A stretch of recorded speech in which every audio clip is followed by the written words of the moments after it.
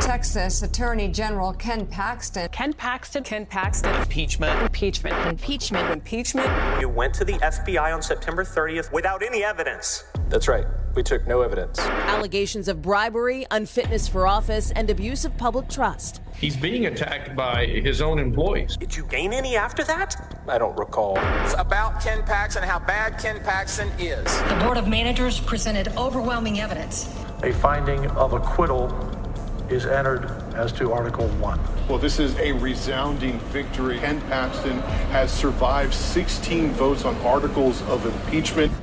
You're the most aggressive legal opponent of the Biden administration in the United States. You're a Republican elected with a big margin in a Republican state, but it was Republicans who tried to take you out. How can you be removed from your job without being convicted of something? We are a huge problem for the Biden administration. Take away your job, they take away your money. And they took away my ability ultimately to even speak. Well, that doesn't really sound like the way democracy is supposed to work. If you can do impeachments like this and you can have mail-in ballots, we don't have democracy. It feels like Texas is going to be a Democratic state pretty soon. I think that's the goal. We lose Texas, we lose everything. Ken Paxton is the Attorney General of the state of Texas and one of the primary checks against federal power. So far in the Biden administration, Paxton's office has filed 48 lawsuits against the administration. This past November, he was elected overwhelmingly to his third term. But then within months, he was impeached in the state of Texas on a bunch of different counts, a pretty complicated case against him, alleging that he gave special favors to a donor. He was just acquitted in that trial in the Texas State Senate. Kind of an amazing spectacle, but it raises a bigger question, which is how did this happen? Why did it happen? And maybe most interestingly, who actually runs the state of Texas? In his first interview since his acquittal, Attorney General Ken Paxton joins us on the set. Mr. Attorney General, thanks so much for joining us. Glad to be here. What a great place. So congratulations on your acquittal. But I'm fascinated by the fact that you were impeached in the first place. How did this happen? First of all, let me just say, it was, as you've read through this, very complicated. It is complicated, yes. It was crazy, but I truly believe it became very political. And I am sitting here because of my Lord and Savior Jesus Christ, and I was delivered because it wasn't just about the law. It became political completely, and I didn't know how it was going to turn out on the political side. But it's just interesting because your fans and your detractors, I think, would both acknowledge that you're the most aggressive legal opponent of the Biden administration in the United States. You're a Republican elected with a big margin in a Republican state, but it was Republicans who tried to take you out. Yeah, that's what it looks like. But in reality, I believe the Texas House, a lot of people don't understand this. I spent 10 years in the Texas House. Yes. And we have 150 members of the Texas House, and 65 of them are Democrats. And those 65 Democrats always vote in block. And they pick the Republican they want, and they deliver those 65 votes. And that Republican then has to come up with 10 votes because their own vote's going to count. For the speaker. For the speaker. For the speaker. So whoever gives those Democrats the most, whatever Republican agrees to the most, gets elected. In this case, I believe, and I think Wait, so you're saying that the Republican Speaker of Texas is chosen by the Democrats? Pretty much, yeah, because that 65 is hard to overcome. All he has to do then is find 10 Republicans because he's got his own vote. And usually you can find 10 Republicans who are either his friends or who he gives big committee summits to, like appropriations or state affairs or something big. It's pretty easy to put together. Wait, so you can have a big majority in the Texas House but still not control the Texas House? That's exactly what has been happening over the last, say, 14 years, 16 years. That's crazy. It is crazy. And people don't, and of course the media doesn't tell people about that. That's literally what happens in the Texas House. So we have a really hard time. The Senate is great. They're very conservative. They've done great things for Texas, but they get blocked a lot of times. And a lot of my stuff gets blocked in the Texas House because Dade Phelan, the speaker, is controlled by the Democrats. You really believe that? Yeah, so I was in the House. I saw it at work. I was pushed towards that. I actually ran against the speaker, a Republican speaker, for that reason, because I could not vote for a speaker controlled by the Democrats. Now, I couldn't win because I didn't have the Democrats. Well, that doesn't really sound like the way democracy is supposed to work. It's how it's working in Texas right now. And that's why this is an opportunity. My impeachment actually becomes the opportunity, I think, to speak to this issue I'm going to be out talking about. I have a pretty concrete example of why this doesn't work. And here's my argument. There were 2 of the 4 House investigating lawyers that worked at the Department of Justice in Washington. And that's no random, that's not random. It's not Explain that a little bit for those who haven't So the House followed. Investigating Committees, there's 5 members. There's 3 Republicans, 2 Democrats. It's Texas House. Texas House. They are responsible for, they are the ones that investigated me, and they hired, I think it was 4 lawyers. 2 of them came from the Biden DOJ. That's not an accident. They were sent there. But you had filed 48 suits against the Biden administration. Yes, and I think that was the motivation. We were causing a lot of trouble for the Biden administration. Even if we didn't win, we slowed them down, and we were winning. I think our number is 77% of our cases. So we are a huge problem for the Biden administration, and that was the way to get me out of the way. And obviously that had an impact on the lawsuits being filed by Texas and other states. So you think that that the effort to remove you from office really came from the Biden administration? I really do. I think that's where it was instigated, and then there were other groups in Texas that we can talk about that I think were largely participating. Interesting. And some of those are Republicans. So some of them were Republicans, yes. So how did, just to your case really quick, how did you find out you were being impeached and what happened? I literally had no idea. It was a committee meeting of the House Investigating Committee. I think it was 3 or 4 days before Memorial Weekend, the end of session. So they're busy trying to pass all these big bills, and they decide they're going to spend 1 day investigating me. Of course, they'd done secret investigation for 3 months that we didn't know about, behind closed doors with no transparency, no due process. Which you, almost immediately after you're reelected to a 3rd term, yes, they begin investigating you. Yes, but I don't know that. They started in March, is what they said, like March 1st. And they investigated secretly, behind closed doors, with no one knowing. Even the House Investigating Committee, not all of them knew. I know for sure that one of the Republicans had no idea until they got to that day that it was me. And he was told to vote for impeachment without knowing anything about the case and actually disagreeing with doing it. But he was told his career would be affected if he didn't vote for impeachment. So those 5 members had an investigation for 1 day. They did a 4-hour hearing. And within less than 48 hours from that, I was impeached on Saturday of Memorial Weekend without an opportunity to present my side, without an opportunity to have any sworn testimony, which is required by law. They are required to have witnesses sworn in under oath. No one was sworn in under oath. They didn't even have witnesses. They brought in investigators who had talked to witnesses, which is obviously hearsay and wrong. So that's how it all got done. It was done in less And this was a total shock to you? I had no idea. They didn't come talk to me. They told me nothing about it. They didn't tell anybody. So what happens once it was announced you're being impeached? What happens to you? It was horrible. I was immediately suspended, so I lost my office. I couldn't do any more lawsuits against Biden or anything. What do you mean you were suspended? Suspended means I can't be in the office anymore. I can't direct what's going on in the office, even though I'm elected, even though they proved nothing, even though they had no testimony, no evidence. You hadn't been convicted? Hadn't been convicted. They had presented no evidence. They had presented no witnesses, and I'm out. How? Okay. That's a very weird process. So you don't even know you're being investigated. The moment you find out you're being investigated and impeached, you're suspended from your job? Yes. It's the way that I think it's constitutional. And I think it needs to be changed because they should have to prove something before the will of the voters is overridden. And that's what happened. The will of the voters, I was in 4.5 months. Now I've been out of office, suspended for almost 4 months. So half my time of my term now, I've spent not being able to do what the people of Texas elected me to do. How can you be removed from your job without being convicted of something? It seems pretty crazy, but that's the way the law is. And I know that the Dan Patrick, Lieutenant Governor, has suggested now that be changed. They should have to prove that you did something wrong before they remove you from operating as somebody who was So you elected. Just wake up in the morning and they're like, you think you're an elected official. Yes. And now you're not. You're just in limbo. I walked out of when they did it that day, that Saturday, I had to walk out of the office, and I haven't been back a day since, not a minute since. And was unable to do anything. I can't direct any of our legal operations. So, I have to go now figure out what's going on in my own office. And a lot of people have left. They created a lot of harm to the state of Texas by doing it this way. Did you think the voters were in charge before? I used to think like election. I'm like very suspicious now. If they can do this to me, I mean, they could do this to Lieutenant Governor. So they take you out of office.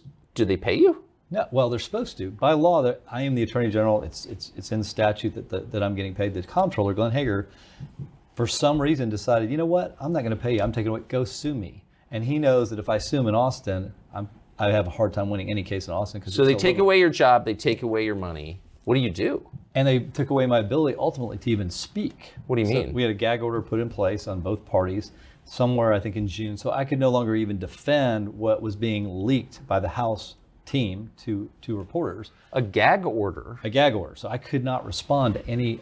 So you've been convicted of nothing. That's correct. You've not been able to bring your side of the story to the investigators, I guess. They refused. We tried to even send somebody their little, sham hearing that lasted less than 4 hours. And they said, no, we don't want to hear your side. And then you can't speak in public about it? That's correct. But don't you have a First Amendment right to say what you think? That's my opinion, but the problem is I can't really challenge it because the very people that put it on, and it was done by the Senate. The Senate put it in place, and so there's nothing I can do about it because they're my votes for acquittal, so I can't go challenge the people that, ultimately are responsible for whether I get acquitted. I can't start, attacking them on legal issues. Well, if there was a gag order, then why was I reading about the details every day in the media? The House didn't follow the gag order. They leaked everything to the Austin American-Statesman or the Houston Chronicle or the Dallas Morning News, so I just had to take it. I mean, there was nothing I could do. But why wouldn't they impose a gag order on those media outlets, which, for the record, hate you? Yes, I think it's fair to say, for ideological reasons. But so they're allowed to talk about you, but you're not allowed to talk about your position on this? That's correct. Specifically told, they were specifically said, of course, this doesn't apply to the media. So then the House knows. We just have to get it to the right place.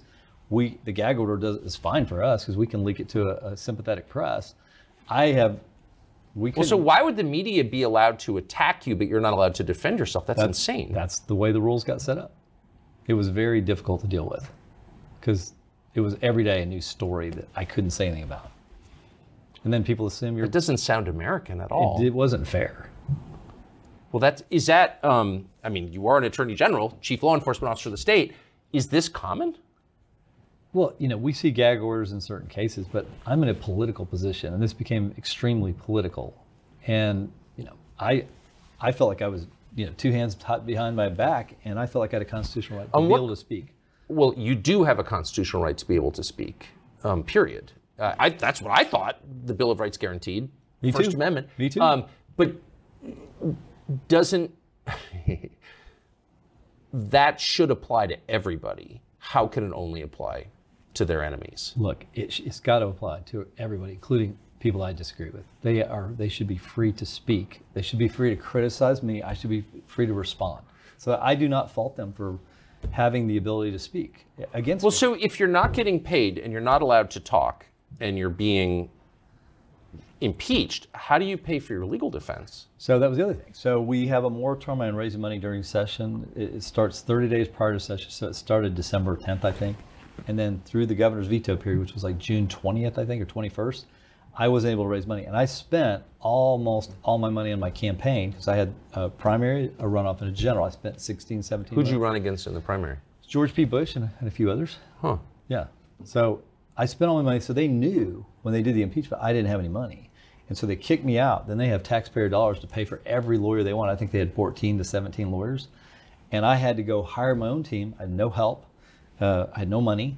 And I was starting from scratch. They had already done investigations. So they get to use taxpayer dollars to prosecute you, but you can't use taxpayer dollars to defend yourself. I was not afforded legal representation by the state while I was out. I mean, even rapists get legal representation paid for by the state. Think about how many people survive just that. You have no money. You have no lawyers.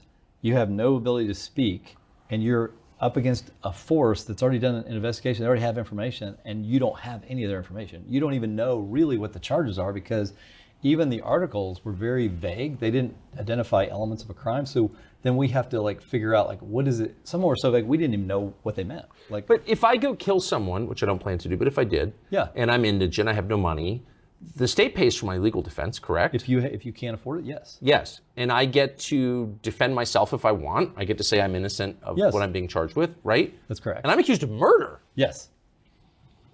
And you were accused, I think, of getting a new countertop in your house from a developer or something. Other things like that, yes. Yeah. Huh. So how did this happen? So again, I want to get back to the central mystery here, which is how does a conservative state, conservative enough to reelect you 3 times, how does this happen in a state like that? So I told you about the Biden piece of this. Then there's a group called Texans for Lawsuit Reform. They spent a lot of money to bring in another candidate, Eva Guzman, who was on the Supreme Court, to be part of running against me. And they thought that if they got enough people running against me, they could take me out of a primary or run me out of money by putting me into a runoff. And this group has spent a lot of money, and they were certainly not only part of trying to get me defeated, but they were also very much a part of this effort. We have emails where they've written articles and they send them to Karl Rove, and then Karl Rove gets them published in the Wall Street Journal, whereas we couldn't get anything published in the Wall Street Journal. Even before the gag order, we were turned down for our editorial by the Wall Street Journal, because we had a guy that tried to submit one. They said, we can't do yours, and then the next day they did Karl Rove. So Karl Rove wrote a piece this summer, I believe in August, saying that you were going to be convicted. Yes, and that was... Gloating. Yes. And calling you a bad person. Yes. So Rove is obviously a huge liberal. Why would Karl Rove have the sway that he does at the Wall Street Journal and in Texas? It's confusing. So I don't know why he has sway at the Wall Street Journal, and I don't think he has that much sway in Texas. I mean, his candidates typically lose. I mean, he's backed my opponents in every AG race that I've been in. First one, and then the last one with the Bush. Very tied in with the Bushes, but he's definitely also tied in with this Texans for Lawsuit Reform, and they were communicating, and he was also communicating with some of the employees, some of my staffers that had made these charges. We have text messages with him communicating with them as well. So I knew this was going on. I didn't have proof, but during this process, we got some of the proof that I thought existed. So Karl Rove gets to write a piece in the Wall Street Journal, which I think is the biggest circulation paper in the country, or close anyway, calling you immoral and saying that you're going to be convicted in this trial and that you deserve it. You should be destroyed. And you go to the Wall Street Journal and say, I'd like to kind of give my side of it, and they say no. One of my friends did, and they said, no, we're not going to publish yours. And he didn't. They were very vague about why they couldn't do it, but they were not letting my side of the story be published. So just to Karl Rove, who again is an activist liberal working effectively for the Biden administration, and yes, who shares their views totally and their ideology. I mean, he's a liberal, big time. Hangs out in Aspen, got it. But how would Karl Rove still be a force in Texas politics? Are most Texas voters kind of on board with the Rove program? No, I think he tries to be a force. The numbers, it's I think my numbers in the primary showed it. I got 68%. George P. got 32%. He has some influence with that 32%, but not so much with that 68%. But they thought if they buried me in negativity, of course, you remember I can't speak, and I'm trying to just raise enough money to have some type of legal defense. They felt like they had all the advantage, so he just starts pounding me with bad stories. It was a strategy. So describe, Rove is famous not as an intellectual, hardly, but as a political strategist, as a tactician. Describe his method of politics. There's nothing he won't do, I believe. He doesn't mind if destroying a person's life, because what this effectively potentially could lead to, one is not only am I out of office, I can never run again. It affects my reputation, potentially puts me in legal jeopardy. Any strategy is open to Karl Rove. He is good with it as long as he gets his way. So destroying the person, his family, his marriage, no problem for Karl Rove. What's interesting is that when George W. Bush was president, I was there, Rove was relentlessly attacked by the media as a vicious person. Now Karl Rove is defended by the media. How did that happen? I think they realize he's not conservative. He's more in line with, Bill Clinton and President Obama than he is in line with our voters in Texas. And so the media is very sympathetic, and doing things like this only encourages the media to support Karl Rove. Interesting.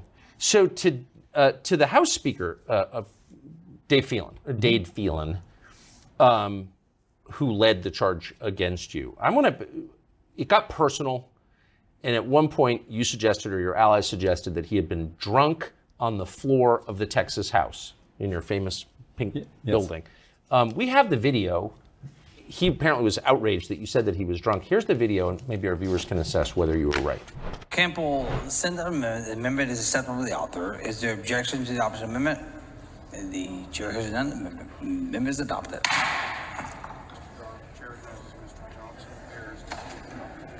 The chair recognizes Mr. Johnson of Harris. Mr. Johnson of Harris to speak in opposition to the bill. You want Niave? Chair recognizes Ms. Niave Criado to speak. The chair recognizes Ms. Niave Criado to speak in opposition to the bill. Thank you. So what language is that? Is that Hungarian, Esperanto? I didn't understand. What was that? Your guess is as good as mine. I don't think there's any doubt. He was definitely drunk. And they tried to say... Well, he was, or on something. He was very tired or whatever. Tired. Is it, so you said you served 10 years in the Texas House. Were you shocked by that? No. I've seen lots of alcohol on the floor. I've seen lots of people drunk. I mean, but it's really unusual for the speaker to do that. And I think we have other clips of him where it looks like he's drunk. That one was probably the most clear. It was at the end of session. And I just thought it was unbecoming of a speaker that he should not put himself out in public. Have somebody, he doesn't have to be. If he worked in a factory, he'd be fired. Absolutely. Like, you're not allowed to be drunk at work. And I was horrified. Are you? No, I was horrified that the House members didn't respond. I asked them to look into him. Like, why don't you see if he's drinking on the floor? Because we shouldn't allow a speaker, especially our party, to present himself like that in public. And they did nothing about it. Instead, they came after me. So he was annoyed when you pointed out he was drunk on the floor. I'm sure he was. I'm sure he was. It seemed like bad things started happening right away. I'm going to watch that again when we get off the air, because I'm kind of sympathetic. You're probably not that drunk at work unless you've got a problem. I mean, I can't. Yes. Normal people don't act like that. So do you believe that the speaker, Dave Phelan's opposition to you is ideological as well? Yeah, I think it's more about power for him. I don't think he particularly has an ideology. I think his is like, I want to stay in power. I've cut this deal to be speaker with the Democrats. I have to deliver. The Biden administration goes to the Democrats. I don't think the Biden administration went to Phelan. I think they went to the Democrats, and the Democrats said, "This is what we want. We want him out," because I was causing so much trouble for the Biden administration. And then you had these other forces come in with the Rove and the TLR, Texans for Lawsuit Reform group, and that was the power. And by the way, Texans for Lawsuit Reform gave lots of money to House members and lots of members to senators. So they have a lot of influence. They give more money to Republican members than any other group or any other single donor. Almost every single one of those Republicans that voted against me got money from Texans for Lawsuit Reform, a lot. How much time approximately, what percentage of his time does Karl Rove spend trying to destroy Republicans? I think a good part. I mean, obviously he makes money on Fox and he has other things he does. But I mean, my view is that his PACs have gone after conservatives for a long time under the guise of being, a PAC that goes after Democrats. But I don't view him as an ally of Republicans. Well, no, that's for sure. But why is it so threatening? So if a Republican stands up and says, maybe we should have, real borders, for example, why is that so threatening? The only thing I can think of, you look at guys like Dick Weakley, who's a home builder, and he's one of the leaders of TLR. I mean, I think they think illegal immigration is a good thing. It helps their business. And obviously, I don't agree with that. I think it's devastating to my state. And if we want to have a program where we're going to bring workers in from other countries, let's get some legislation to do it the right way instead of just opening our borders to who knows who coming in. Well, you've had millions of illegal aliens cross your border into Texas. Every year. Right. And a lot of them have gone to other parts of the country. I mean, they're kind of destroying New York City right now. But they're completely changing the country and its political balance, too. Yes. Republicans in Texas, are they aware of that? I think it's probably the number one issue, other than maybe voter fraud. I think that's probably right up there with that issue. It's affecting obviously our border communities are devastated. You have towns that have 36,000 people, and you got more than that, more illegals coming through there than people that live there. So it's definitely. I don't understand if you're John Cornyn, who's your senator. Yep. And you live in Texas, or at least part-time live in Texas, how can you not be outraged and upset about that? How can you allow this to happen? Look, I have no idea why he doesn't seem to address this on a regular basis. Thank God that Ted Cruz has, but John Cornyn has been basically vacant on this issue. He's not taking. Why? Look, to me, he's been in Washington too long. He's been there for 14 years or so. And I can't think of a single thing he's accomplished for our state or even for the country, let alone the fact that we have a massive invasion into our state. And he doesn't speak out against it. He doesn't do any. I've never seen him propose legislation that significantly affects it, or at least push hard for it. I haven't seen him in that fight. No, and in fact, if you were to go through every public statement John Cornyn has made in the last 2 years and compare the amount of time he spent talking about the invasion of his own state by the rest of the world with the time he spent talking about the invasion of Ukraine by Russia, he's far more concerned about what's happening in Ukraine. So how can a guy like that be your senator? You know what? I think he's never really had competition. Why don't you run against him? Hey, look, everything's on the table for me. Now that I've been through this and I've seen how guys like John Cornyn have represented the state of Texas and not represented us, I think it's time somebody needs to step up and run against this guy that will do the job and do it the right way and represent us and worry about what's going on at the border.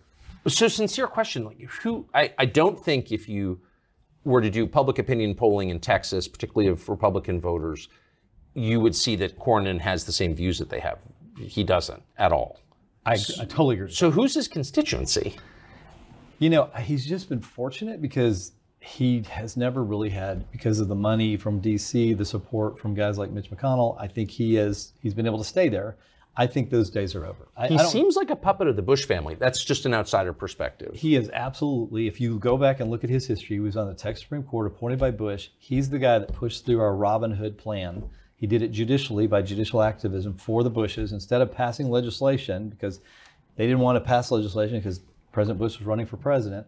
So and that would have required a tax raise. Yes. And so he did it, Cornyn did it judicially, I think completely illegally, and turned our schools into very mediocre prospects, because it made the poor, it took the rich school district, took their money and put it with the state, and then the state was supposed to give that to the poor school district. The problem is it made all of them mediocre. Instead of letting the good school districts be good and focusing on the ones that needed more help, John Cornyn created a socialistic network, and really, I think he hurt our schools. That empowered the educrats. Yes, and hurt our ability to educate our kids. And he got away with it. No one ever talks about it, but he did that for the Bushes, and for that, they made sure he was AG of Texas for one term, and then a U.S. Senator. So he got paid off, and now, whenever they ask him to speak, criticize me when I'm running against George P. Bush, or criticize me when I had this happen, he does what they ask him to do. He is a puppet of the Bush and Karl Rove team.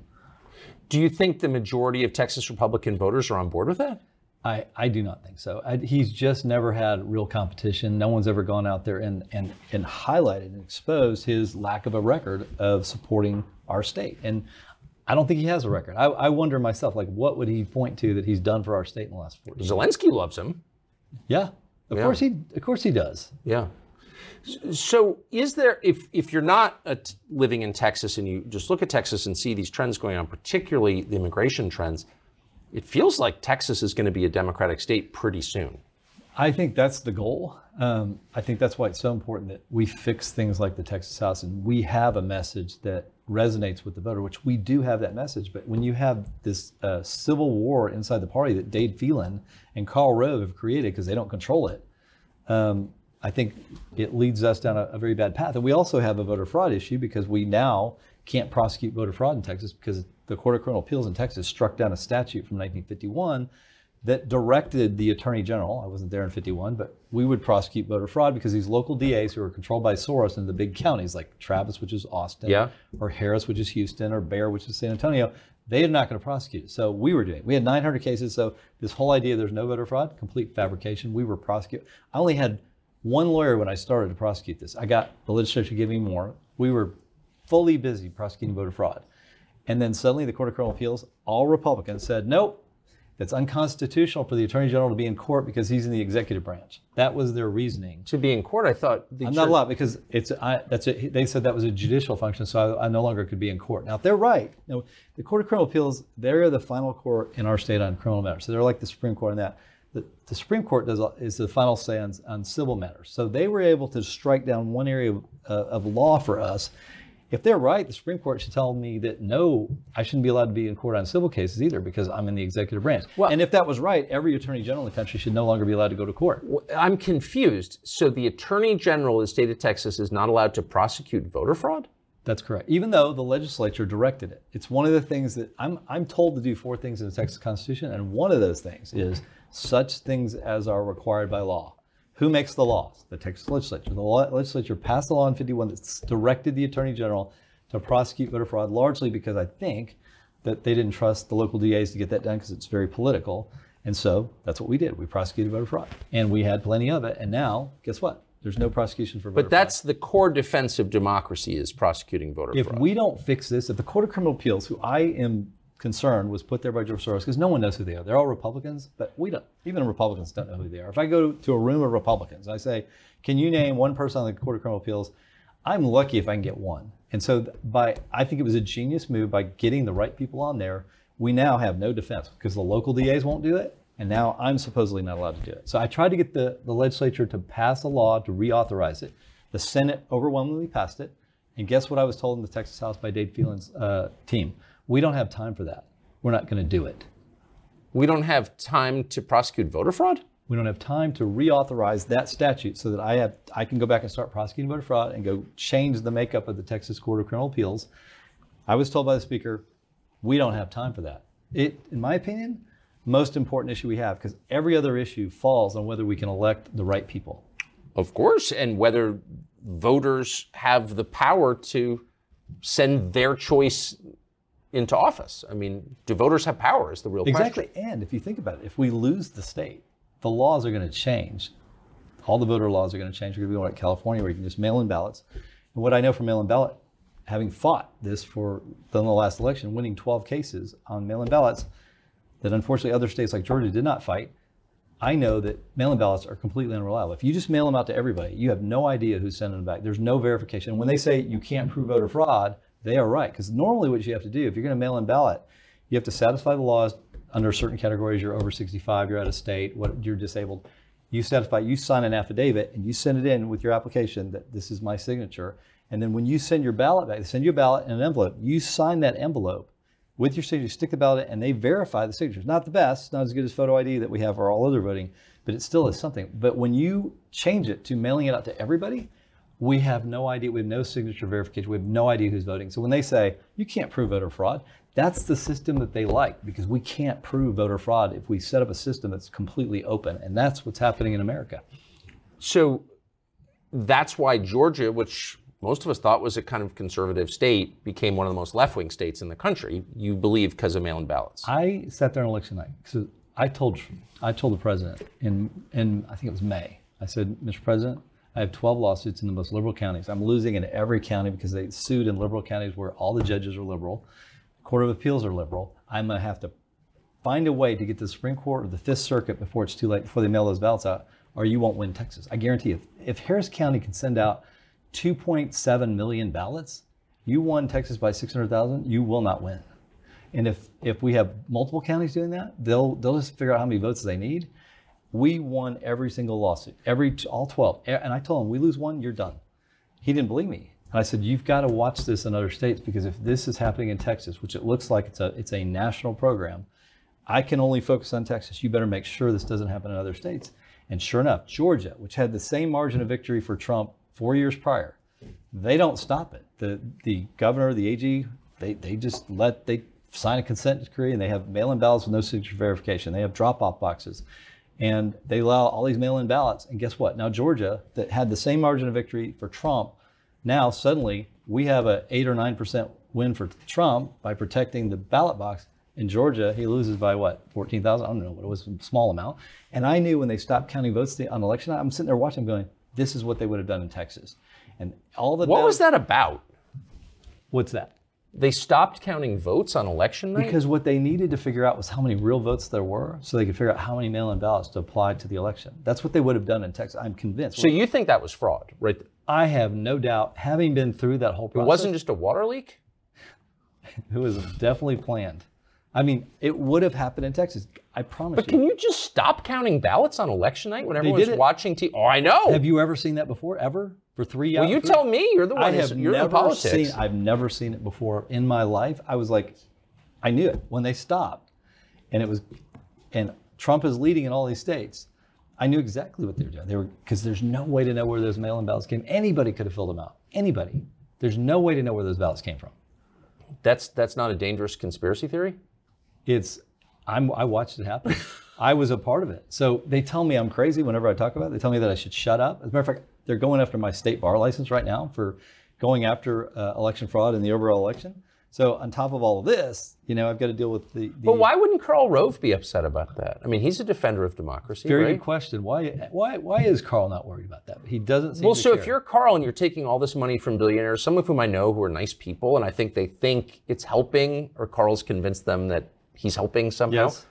Why wouldn't preventing voter fraud, mail-in ballots, which abet voter fraud, be your number one priority? I think for any anybody that cares about democracy, whether you're a Republican or a Democrat, that should be the number one thing. And for the media to constantly shut down the conversation about this, and for social media companies, technology companies to shut down the conversation, tells me that there's a reason they don't want us talking about it. It's insane how you get treated for even bringing it up, when in reality, I don't think there's a more important issue, even than immigration, anything, because all those other issues will be affected by whether we have real elections that we can trust. And you think it comes down to, or the most important issue is mail-in ballots?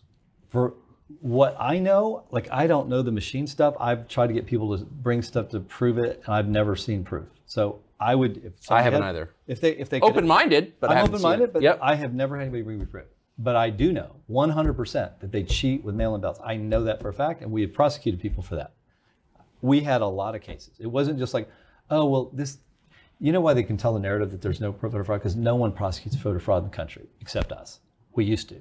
Now there's no cases. Who prosecutes? Can you name cases in our state? You know what? They don't prosecute it. The prosecutors do not prosecute it, even though it's a violation of law and it affects the fundamental basis of our democracy. Well, it ends democracy. We don't have it.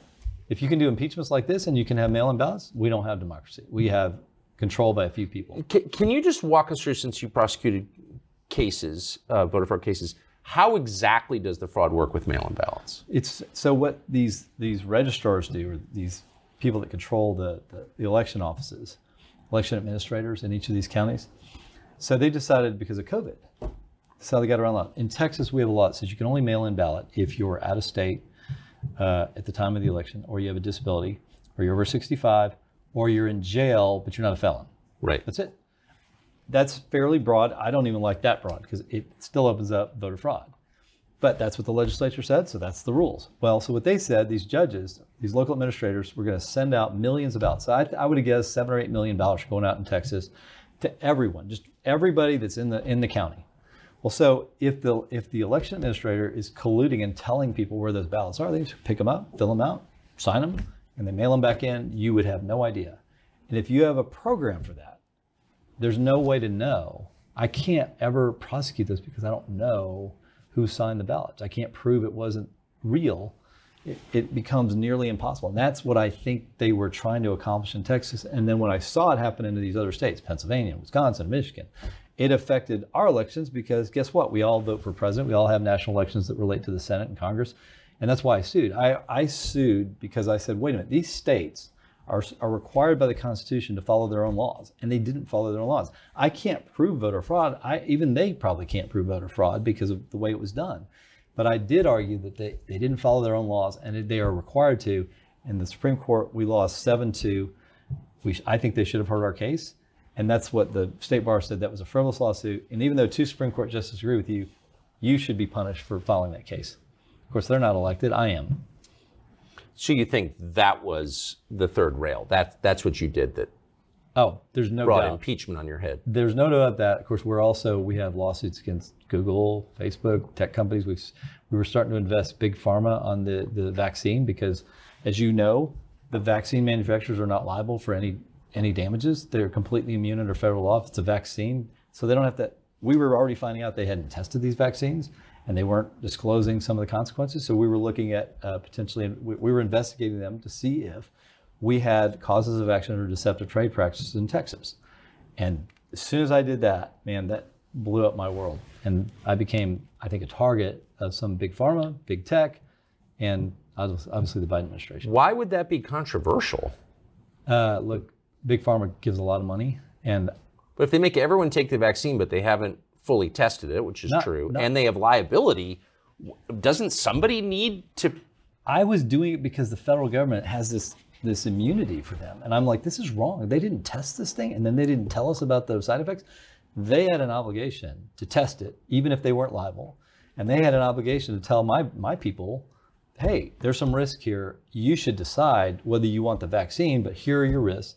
Instead of saying, oh, everything's good, it prevents it, you won't spread it, all that was untrue. And that's a deceptive trade practice. If they did that, and we were starting to get that information. Seems like they did that. It seems like they did that. I had to leave office, so I don't know what's going on with that investigation. I will be finding out this week, but we are going to be back on that case. And I think that the people of Texas and the country have a right to know what happened. Well, of course they do. Is Rove not on that either? I have never heard him speak against anything related to that. Never. So it's interesting. I've interviewed a lot of people who go through traumatic experiences. This has obviously been a traumatic experience for you and your family. And they either are kind of broken by it and decide to obey, or they become more ferocious. Where would you say you are? Look, I am so excited about going back. I've been thinking about what I want to do when I get back since the day I left. And so I'm re-energized to do the things that I think the voters sent me to do. I ran again because I was in the middle of so many big things. I mean, our Google lawsuit, our antitrust lawsuit is I think the largest the world's ever seen. And it will have an impact on whether we have free speech on the internet, whether they can control all advertising on the internet by one company. The things that I was working on, like this big pharma stuff, and the fact that we're trying to stop the Biden administration from ignoring the Constitution and just ramrodding things through outside of the legislative process, these are all things that fundamentally affect, and the voter fraud issue fundamentally affect whether we are going to be a free country. And so, I mean, that excites me to go fight for that. And even if they keep taking shots at me, which I assume Karl Rove and that group, and they'll continue to do it. But to me, it's worth it, because if we don't fight now, we're going to lose our freedom. We lose Texas, we lose everything. Well, yeah. I mean, the country's a completely different country if Texas goes.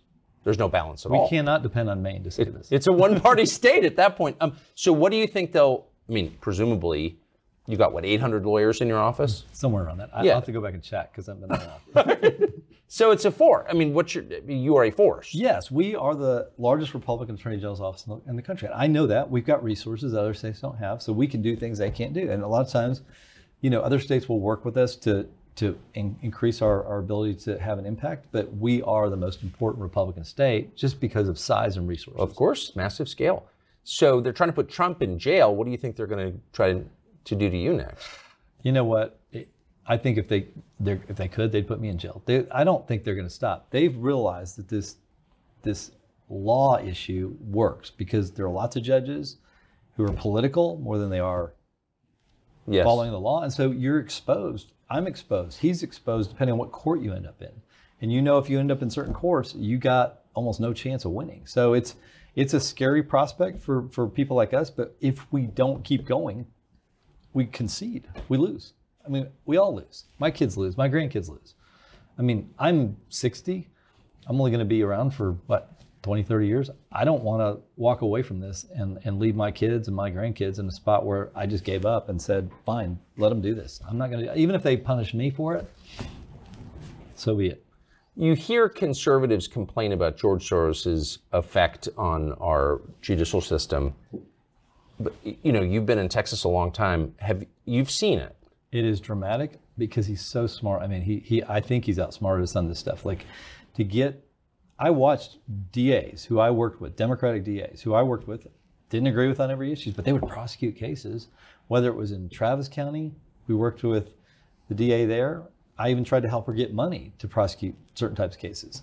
The Bexar County, which is San Antonio, I thought that guy was doing a great job. And George Soros put up candidates to take those two out. Why? Because he wanted people that wouldn't prosecute real crime and focus on political crimes. Instead of going after, shoplifters and drugs and all the things that you'd expect a prosecutor to go after, George Soros and voter fraud, they're not going to do it. It was a great strategy, so that leaves only me. But why would he want that? I mean, why would anybody want to encourage violent crime? It's a mystery to me. I don't understand it. Unless you want to destabilize the country, which that does. I think it creates lack of confidence. People don't feel safe. Right. They don't trust their institutions. And I think you can look at the big cities, whether it's Austin or go to Seattle, go to San Francisco. I mean, you know San Francisco. I think the results speak for themselves, right? I mean, crime rates have gone up. People will feel less safe. And I think it's had its intended effect and continues to have its intended effect. So that was a smart move by George Soros. And it's really hard for us to do much about it because we don't control Democratic primaries. So that means we have to be smart. We have to make sure our Court of Criminal Appeals, which is all Republican, that we elect the right people there. We have to be sure that the Attorney General is going to go fight for this stuff. Because if we lose some of these other pillars, we have nothing left to fight with. Again, I hate to keep going back to Karl Rove, but he raises probably more money than anybody in the state for politics. Is this a concern of his? I mean, Are Republican groups trying to get prosecutors who care about the law elected? I've never seen it. I've never seen it from Karl Rove. I wish Karl Rove cared about some of these things, but I've never seen him concerned about the things that I'm talking about, things that dramatically affect the future of Texas and the future of our country, which I have said are linked. I've never seen Karl Rove ever step forward to do that. I've seen him attack Republicans, conservative Republicans, who are trying to do that, like me, but I've never seen him help us. I've seen him work with the other side, but I've never seen him help us. But I mean, a lot of people get murdered as a result of these policies. Like, people die. A lot of people die. There's no doubt that we have higher crime rates in all categories because of policies from DAs. I mean, look at what Austin did. They cut their police force, I think it was by 34%. Well, now, I mean, with crime rates going up and you're cutting the police force, they did that in Austin. I know they've done that in other cities. How does that make any sense? And by the way, they kept saying to my trial that I was against law enforcement. That is not true. I'm against corrupt law enforcement. I'm not against law enforcement. I believe in law enforcement, and I think cutting the police force is a bad idea. So this whole notion that they tried to present in the trial that I was against law enforcement is absolute false.